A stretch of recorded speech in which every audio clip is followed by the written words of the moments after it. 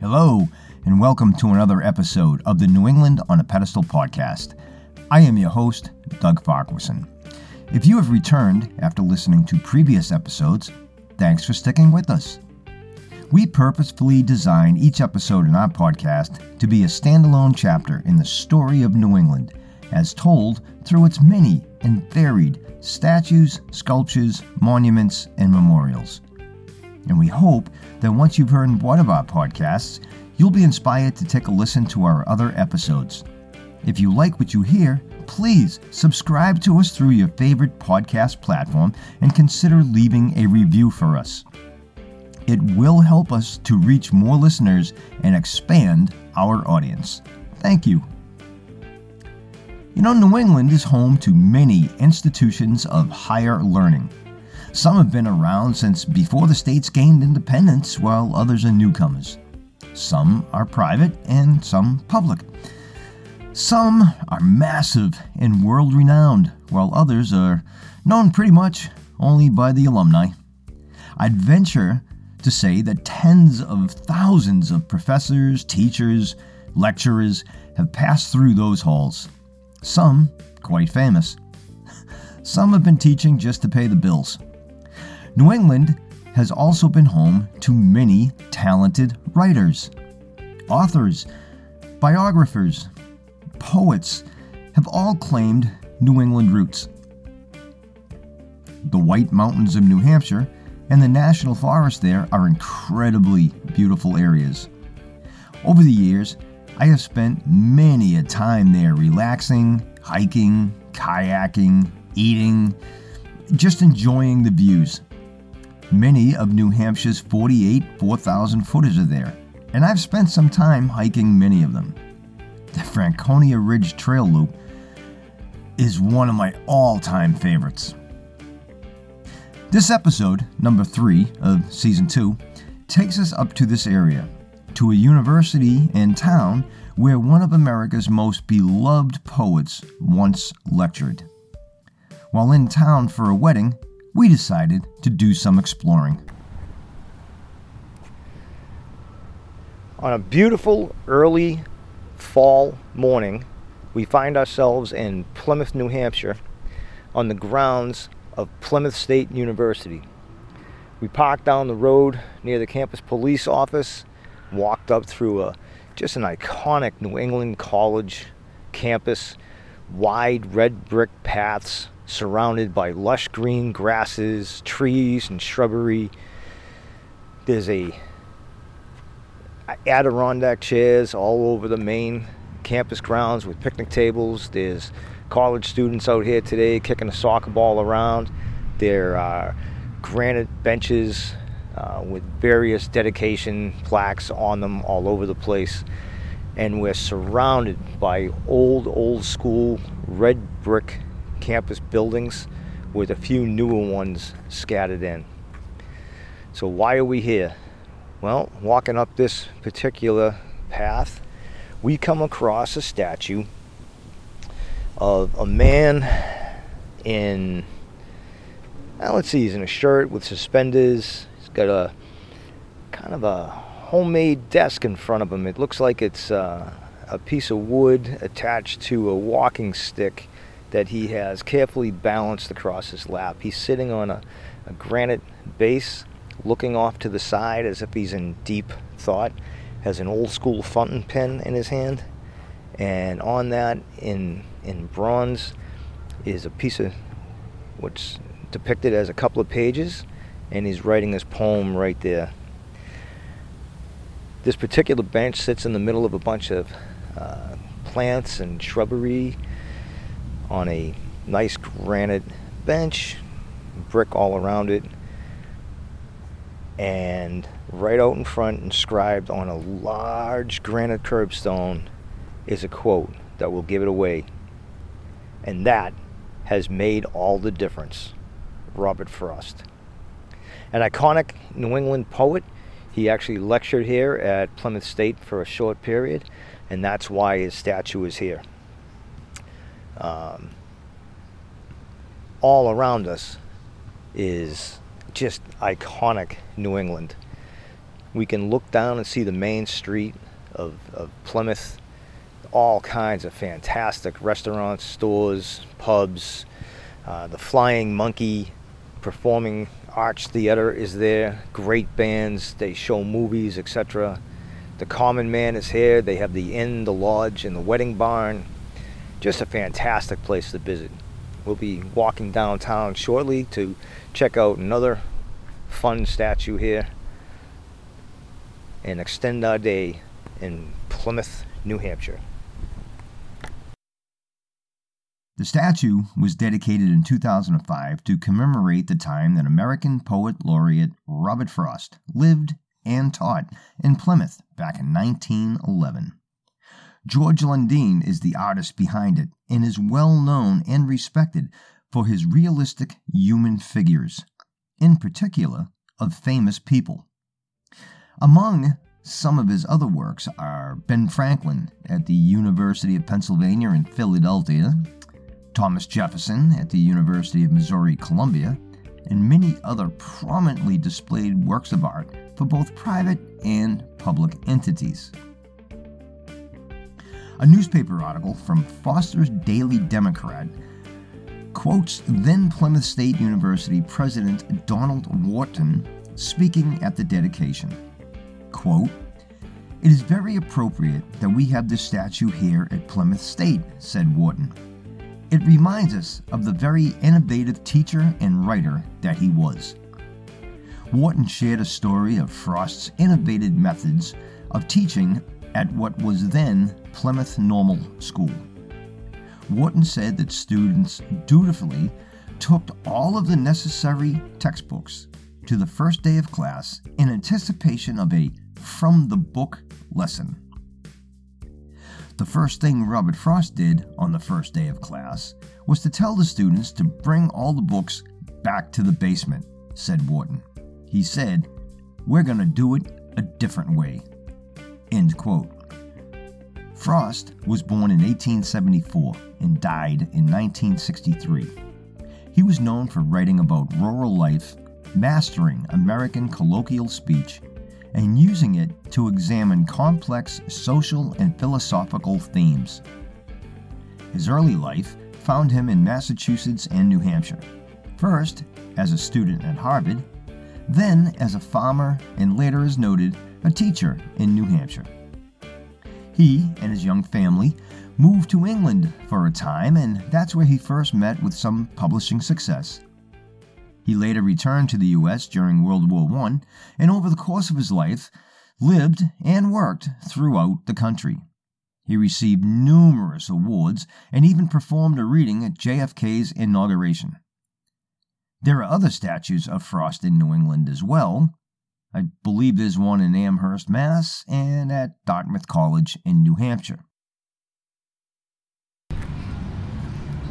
We walked down from visiting Bob Frost down towards the center of town, and we came across the Common after walking past the town hall. Out front there's a huge cannon from the American Revolutionary War. The sign on it says it was captured by American troops from the British in August of 1777.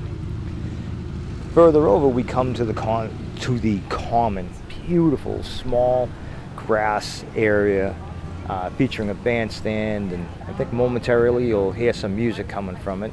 There's a two-piece acoustic band playing today, and it's part of their summer concert series. There's probably a good 30 or 40 people hanging out in this beautiful park, beautiful day, with coffees,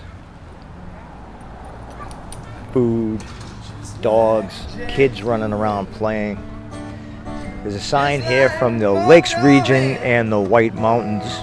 It says the Common. In 1892, voters established this park and voted to improve and ornament it. In 1903, the town built a bandstand designed by F.W. Bullfinch for use by the John Kenston Band. At G. Clark's urging, in 1932, the Pemigewasset Women's Club created a Boy Scout statue, one of two in the USA, sculptured by G.H. Borst and donated by the D.W.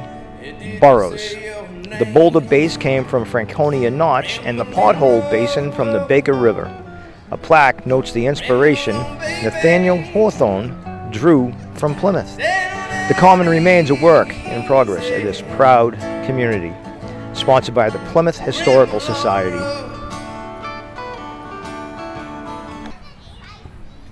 As I walk down the path a little bit, you come right to the statue. It's in a little flagstone patio area, 2 steps down, on top of this massive glacier rock, meaning that it was left behind after the glaciers from the last ice age started receding. Sitting atop of it is a bronze statue of a Boy Scout wearing 1930s era uniform.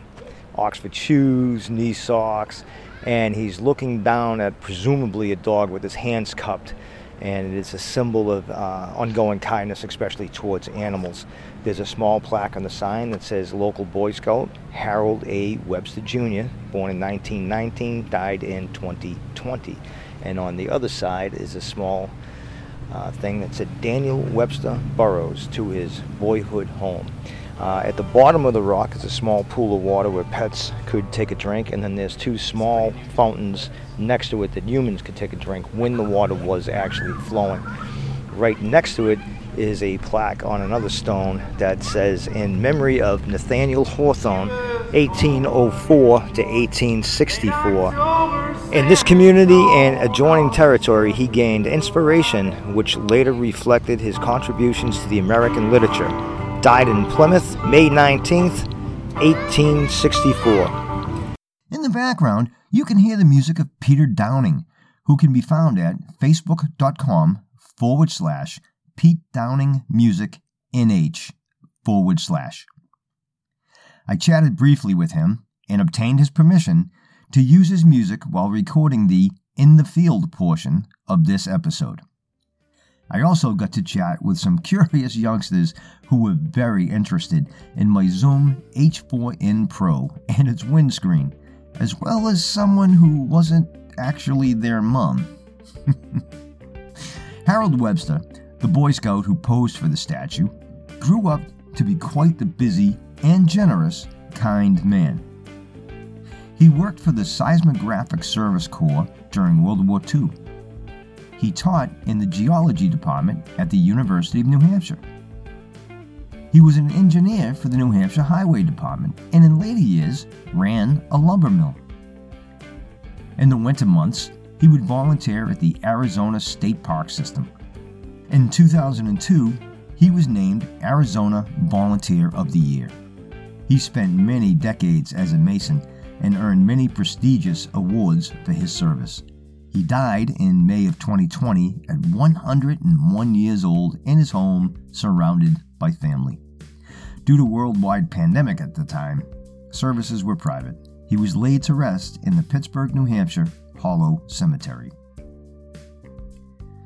After enjoying a few more songs, my wife and I decided to wander the main street a little more and enjoy some fantastic ice cream cones at the old-fashioned ice cream parlor M&M Scoops. So good. We wandered back through the campus, stopping to admire the Frost statue again.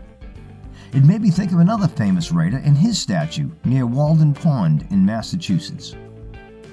In a future episode, we will have to visit Henry David Thoreau.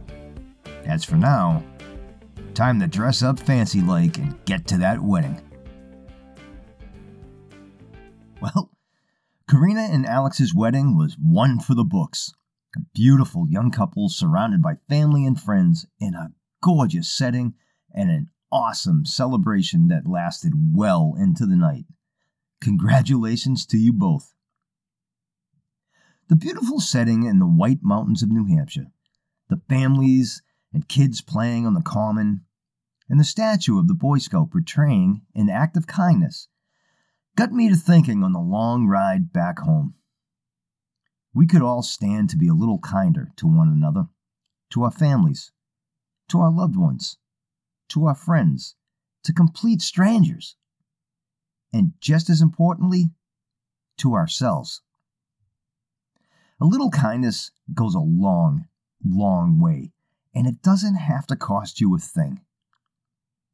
A simple smile, saying hello, holding a door, letting someone merge in front of you while driving. Simple acts that could be the bright spot in someone's day. I need to remember that sometimes too.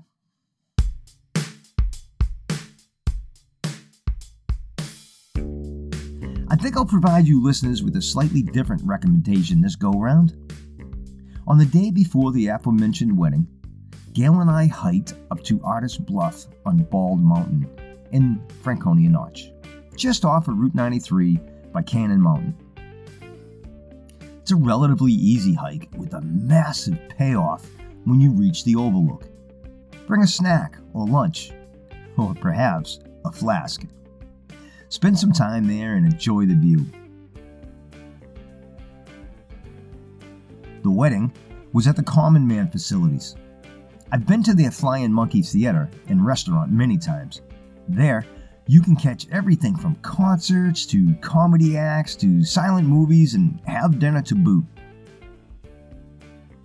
The Common Man also has a couple of hotels in Plymouth and a fabulous bar and restaurant at Foster's Boiler Room. Definitely worth checking them out if you're in the area. In fact, you can check out many of their locations up and down the state of New Hampshire, including a great one in Ashland, and of course, the Tilton Diner off of I-93 at exit 20. We stopped there for a delicious brunch on our way back home. We would love to hear from you. Let us know what you think. What are we doing right? What can we do better? Let us know of a statue with a story near and dear to you. We can be reached via email at newenglandonapedestal@farkey.com. That's New England on a Pedestal, all one word, at FARQIE.com.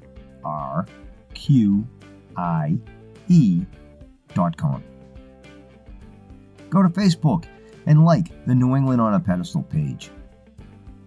Follow us on Instagram. We post photos and links on those social media platforms. It takes a lot of effort to produce something like this podcast.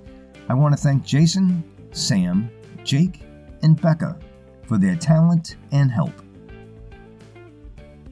Join us next episode when we venture to another New England state and dig up some more local history. Until next time, be safe, be well, and keep discovering.